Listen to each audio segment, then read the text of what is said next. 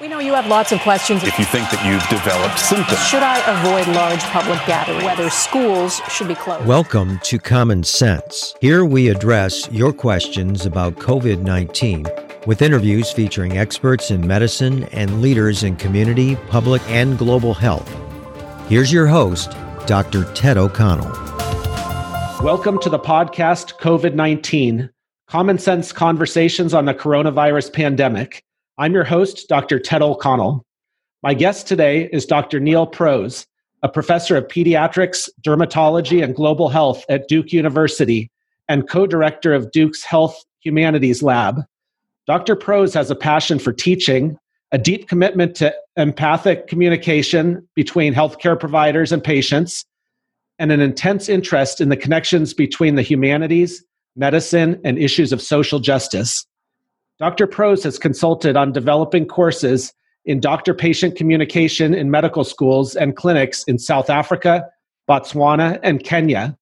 He is currently involved in creating a curriculum in respectful maternity care for midwives and health extension workers in Ethiopia and for midwifery students in Chilean Patagonia. Recently, Dr. Prose completed work on Keepers of the House, a film that documents the deep human relationships between housekeepers in a U.S. hospital and patients and their families. Neil, thank you for joining me on the podcast. My pleasure. Do you mind telling us a bit more about your professional background, your daily work at Duke, and the international work you've done? Sure. So as you mentioned, my day job is in pediatric dermatology. I trained in both those fields. And on a daily basis, I see children at our clinic with various common and rare skin disorders. But over the years, I've developed a variety of other interests. Years ago, I discovered my main passion in medicine is how we communicate and create connections between ourselves and patients and their families. So I began teaching courses and seminars in provider-patient communication. And then my wife, who is South African, pushed me to try to do some of this work in her native country. And so I began to work on similar courses in Durban in South Africa, and later on in Ethiopia, and now most recently in Chile. And then more recently, kind of branched out to work on this film called Keepers of the House that we'll be talking about in just a moment. Yeah, that's great. And at the outset, I mentioned that you created a 15-minute documentary called Keepers of the House. And the intent of that is to share stories of 8 environmental service workers at Duke. Can you tell us about the inspiration for this project? Well, it began, like a lot of things in life, very fortuitously over a cup of coffee. And I remember the day when I was sitting with my colleague, Ray Barfield, who's a pediatric oncologist.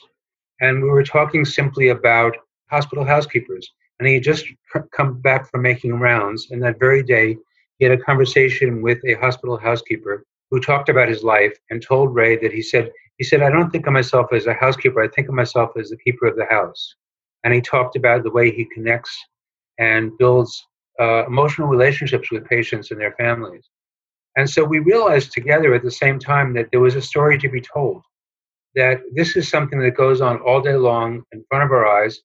And many of us, I'm embarrassed to say, have no realization, no understanding of the kind of amazing things that housekeepers do. So we started out in true kind of doctor fashion to think about an academic study, something to put in a journal. We recruited 2 sociologists to help us do focus groups of housekeepers. And after the very first housekeeper focus group, we realized there was a story to be told, and that the best way to do that would be to create a film and to reach out to a broader audience. And the good fortune about my South African wife is she's also a videographer. And so I dragged her into this project, and little by little, after kind of a complicated process with our compliance office that ended successfully, we were able to begin filming Keepers of the House. Neil, it's really interesting how sometimes a little bit of idle time or one conversation can spin into such a big project. When our interns start orientation with us, which they just did about a week ago, I always try to make a point to them that they really should know the names of everyone at the medical center, housekeepers, CEO, and that everybody plays a vital role. But it's really interesting in watching your film, some of the stories behind that, and even some of the roles that I didn't realize that they were serving. if it's okay with you, I'm going to use the titles EVS workers to include environmental service workers, EVS workers, housekeepers, and janitors, since they have different titles in different institutions and may even have different preferences. But just calling them EVS workers sound all right with you? That's fine and interesting because they have so many names, both in the United States and around the world. In the UK and in South Africa, they're called cleaners and not housekeepers. And the official name at Duke is Environmental Service, and that's a name very common around the country. But I must say in advance that all of the discussion we have about the environmental service workers, the housekeepers, would apply just as well in many cases to food service workers, the people who deliver the food to patients, and also to the folks who transport patients around the hospital. Absolutely. Excellent point. And I should have you come and talk with my residents at some point to reinforce that. Happily. I can show them the film as well. I'm going to make sure they see it. Don't you worry. Great. Neil, can you tell us a bit about the stories you heard about these EVS workers and the meaningful relationships they've developed with patients and their families? Yeah, as you mentioned, we have 8 housekeepers in the film. It's a mixture of African-American, Latinx, one woman who's Afro-Caribbean, and one white gentleman who are housekeepers. And they all tell very personal stories about their work. And I'll give you some examples. There's one housekeeper who talks about the fact that she that they were having a potluck dinner at lunch, and she was able to share, with the nurse's permission, a plate of comfort food with the patient, who was just so completely delighted to have good home-cooked food. Another time that she actually received a gift from a patient, there were seeds for planting collard greens, and she planted those in her yard. Then we have another young housekeeper who talks about when she works on the obstetrics and gynae ward, and she talks about how her role goes way beyond housekeeping, and she even gives advice in Spanish to young mothers about breastfeeding and baby care. Then we have one amazing story about a housekeeper who was asked by the doctor to encourage the patient to fight back against his illness, not to give up. And in the course of the interview, she mentions that the patient was a prisoner, and she told him that he has a role within the prison to help young people understand about life, and he needs to get better in order to make that happen. Then we had a housekeeper who helped convince a young patient to have heart surgery. She was not sure she wanted to do it. And Lashonda told this woman that you're a young mom, you have a child at home, and you have to do this and make it happen. And through that encouragement, the surgery happened.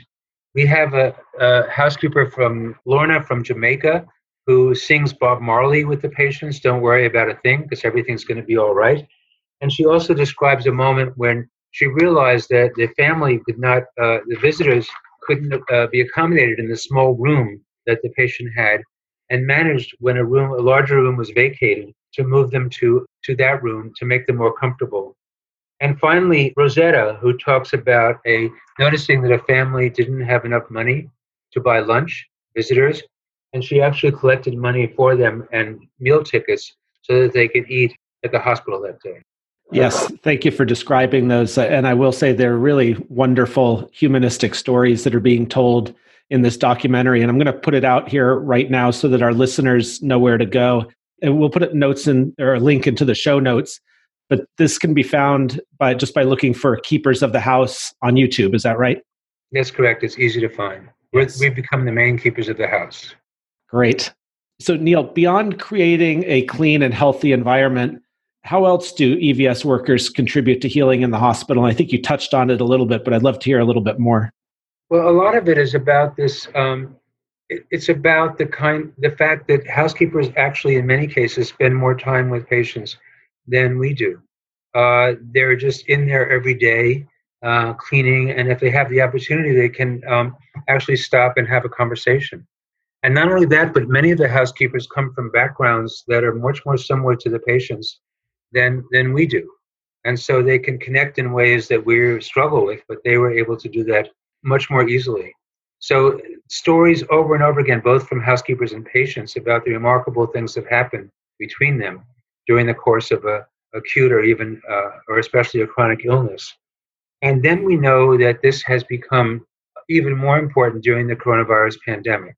So if you imagine the situation where patients are alone, not allowed visitors, and dealing with COVID-19 infection or any serious illness, imagine being admitted for a brain tumor or a stroke, and then your family is not even allowed inside the door to spend time with you. And at that point, we describe this as being sort of the parallel pandemic of loneliness within hospitals. And so the work of housekeepers in those situations become even more critical and should be even more valued. And we need to realize even more the important things that they're doing. Yes, and I think that last point, Neil, is particularly worth highlighting about the epidemic of loneliness inside American hospitals these days in the midst of the pandemic. I just finished up a week on our medical center's inpatient service, and it is very challenging for patients to be in their rooms alone without family members or friends to come visit them. And I imagine equally challenging for those family members who can't see their loved ones and can't see their progress, whether they're getting better or worse, and really then rely on the nurses and the doctors to describe what's going on. But to not be able to see that just produces a whole other level of anxiety and just a challenging atmosphere. It's really true. It's genuinely a heartbreaking situation for many families. And anybody you can help to be there and listen and just be present, that becomes so very important. Right. Neil, what do we know about the ways in which the daily actions of doctors, nurses, and other members of the healthcare team can affect the way that EVS workers either feel valued or devalued in their work? This is really a fascinating topic that we learned about in the course of making the film. And occasionally the housekeepers in the focus group and in the interviews mentioned the fact that sometimes they feel doctors ignored them or nurses ignored them, or they would be moving a heavy cart down the hall and nobody would move out of the way, for example. Or they'd be mopping or waxing a floor and some doctor or nurse would walk on the floor as if they hadn't noticed what was going on. Science, science, science! Science, science! Hello, podcast fans. Want to get weird with us? Come check out the Mad Scientist Podcast. We're a weekly show that looks at the history, philosophy, and hard facts behind your biggest paranormal questions. Did the government really pay for a psychic spy program? Yes! Is it true that surgery got its start in grave robbing? Yes! Can a roller coaster really kill you? Legally, we can't say so for sure, but sometimes, yes! Join myself, Chris Cogswell, and my co-host, Marie Mayhew, as we examine the science, philosophy, and history behind the strange and unusual. All to discover what's possible and plausible versus what's, well, just made up. Check us out wherever you find your favorite podcasts. The Mad Scientist Podcast. And so we became aware of this gradually, and then I connected with a researcher at the University of Michigan named Jane Dutton, who's done some remarkable research on hospital housekeepers in focus groups. She's discovered many stories like the ones I just mentioned, many situations where doctors and nurses made the housekeepers feel unvalued in their work and devalued. And then the rare instance where by recognizing them, by including them in the team, they really felt their value more. And Professor Dutton makes the point that it's really these daily interactions that we have with our coworkers and the hospital housekeepers have with the doctors and nurses that have such a profound effect on our own and their own feelings about their worth and value and self-esteem. And in addition to all of that, there was another theme that we discovered that actually shows up in the film. And that has to do with the fact that even though the housekeeper may have developed a very close personal relationship with the patient, when the patient dies, nobody tells the housekeeper what happened. So they may show up the next morning, as somebody mentioned in the film, and the room is empty. And that's all they get to see. And even though we involve ourselves and doctors and nurses in debriefing or discussing what happened after a patient's death, it's very often that the housekeepers are excluded or ignored when that occurs. And how painful and traumatic it is for them, for somebody they've gotten to know so well, to just disappear. and have to just ask around to find out what happened to them. Yeah, and that's a really good lesson that, a healthcare team really is a team, and every member of that team serves a vital function. Doctors, nurses, other healthcare personnel have been hailed as healthcare heroes during this COVID-19 pandemic.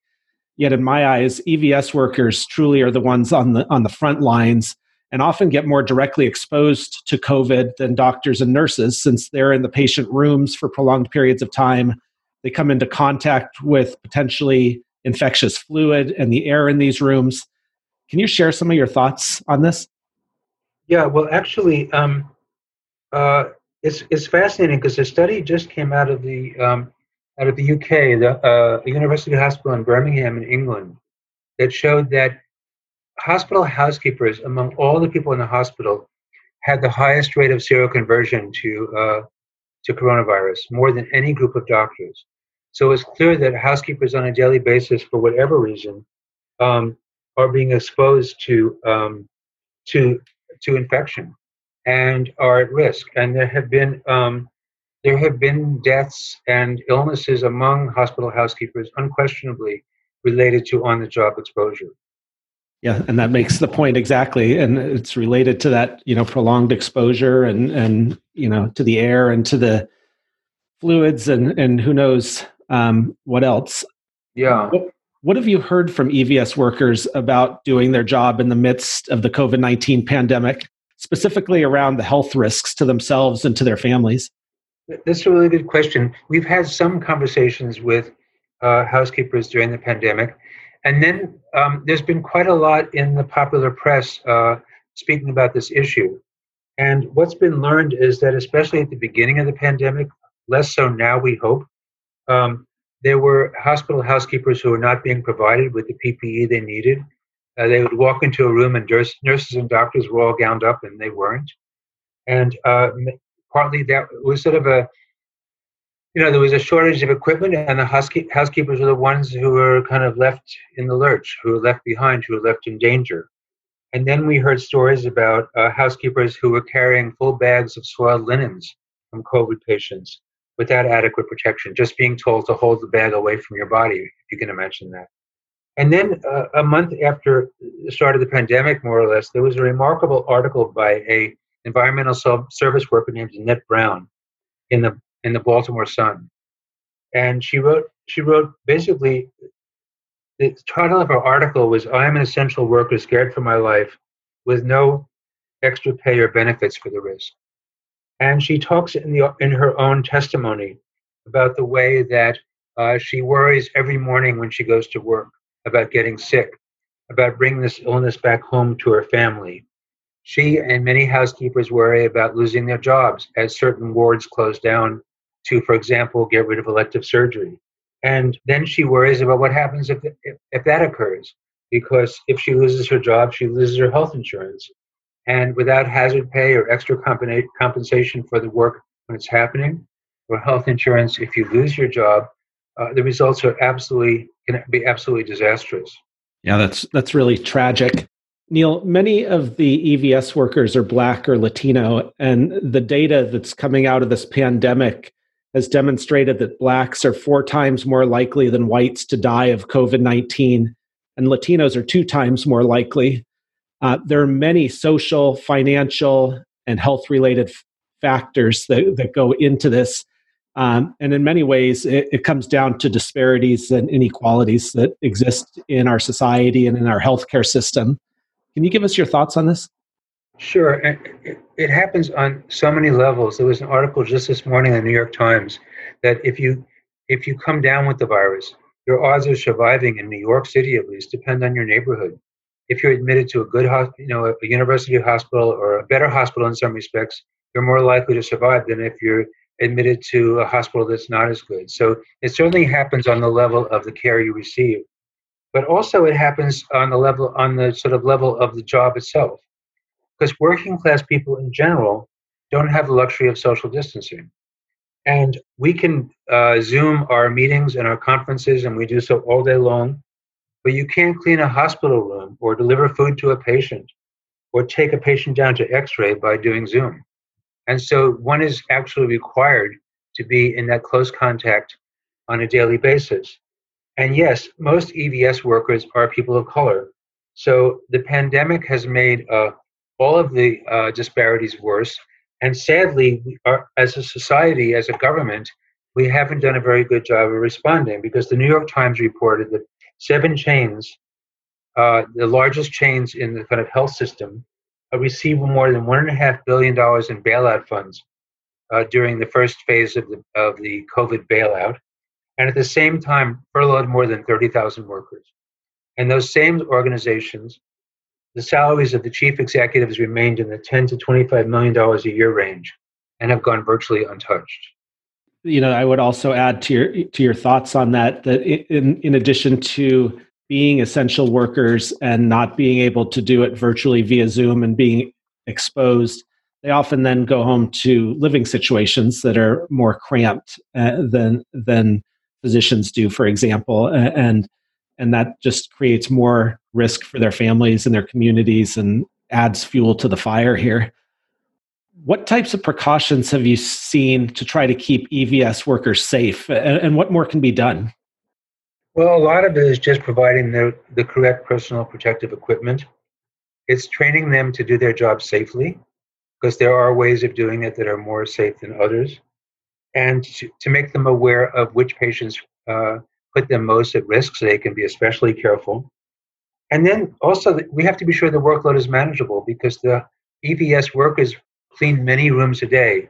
And you can imagine the harder you have to work and the more rooms you have to clean, the more difficult it is to watch out for yourself and to be safe on the job. Absolutely. So, Neil, I want to ask you a little bit more about your film, Keepers of the House. How are you planning to use? I can see so many different ways to use it to educate people in healthcare professions and even just the public in general. Are you thinking about using it with health profession students, or even getting involved with middle and high school students or college students or the general public? Or how are you thinking about this? We're becoming aware of more and more possibilities as the film gets out into the world. Our original plan was to create a curriculum for medical students, nursing students, PT students, PA students around the film, a 60 to 90-minute learning session that would allow students to watch the film and then reflect on what surprised them, what themes they noticed most powerfully, how it might change their behavior as health professionals. And that's still our main focus. So we're just completing a curriculum that we're going to submit for publication, we hope, that will then go out to medical schools and nursing schools. We've also taken a different route, which is to try to place the film in film festivals. We've been slowed down by the pandemic, but we have been accepted into several film festivals where the film is being shown as part of an online presentation. And then most recently, the film was, there was a link to our film on CNN.com, along with a wonderful story about a housekeeper who helped provide emotional support for a COVID patient in Hawaii. And after the story appeared, I received an email from a second grade teacher in California who said, "Do you have a curriculum for using this in elementary schools?" And I had never thought about that. So I immediately thought, well, why not? I've been connecting with educators at Duke University here, and we're starting to talk about a curriculum for maybe elementary or middle school and high schools. And our initial notion is something like Keepers of the School. So we would show the film and then challenge the students to go interview the janitors and the teacher assistants in the school and find out about their lives and the things they do, in the hope that we can all kind of humanize and appreciate the people doing the work around us, much akin to the way we kind of developed our plan with hospital housekeepers.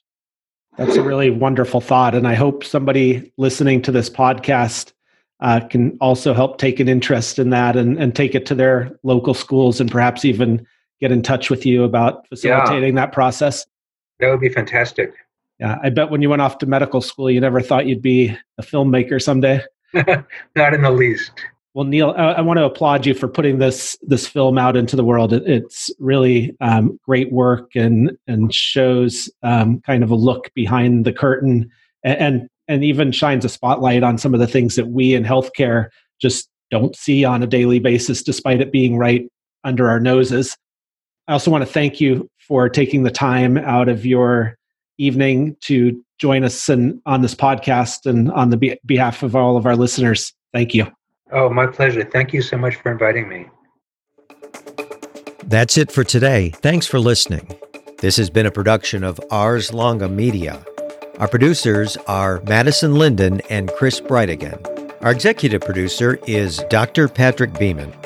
If you have questions about COVID-19 that you'd like discussed on the podcast, send an email to info@arslonga.media. This podcast is for educational purposes only and not intended for medical advice. Be vigilant, but remain calm. Ars Longa, Vita Brevis.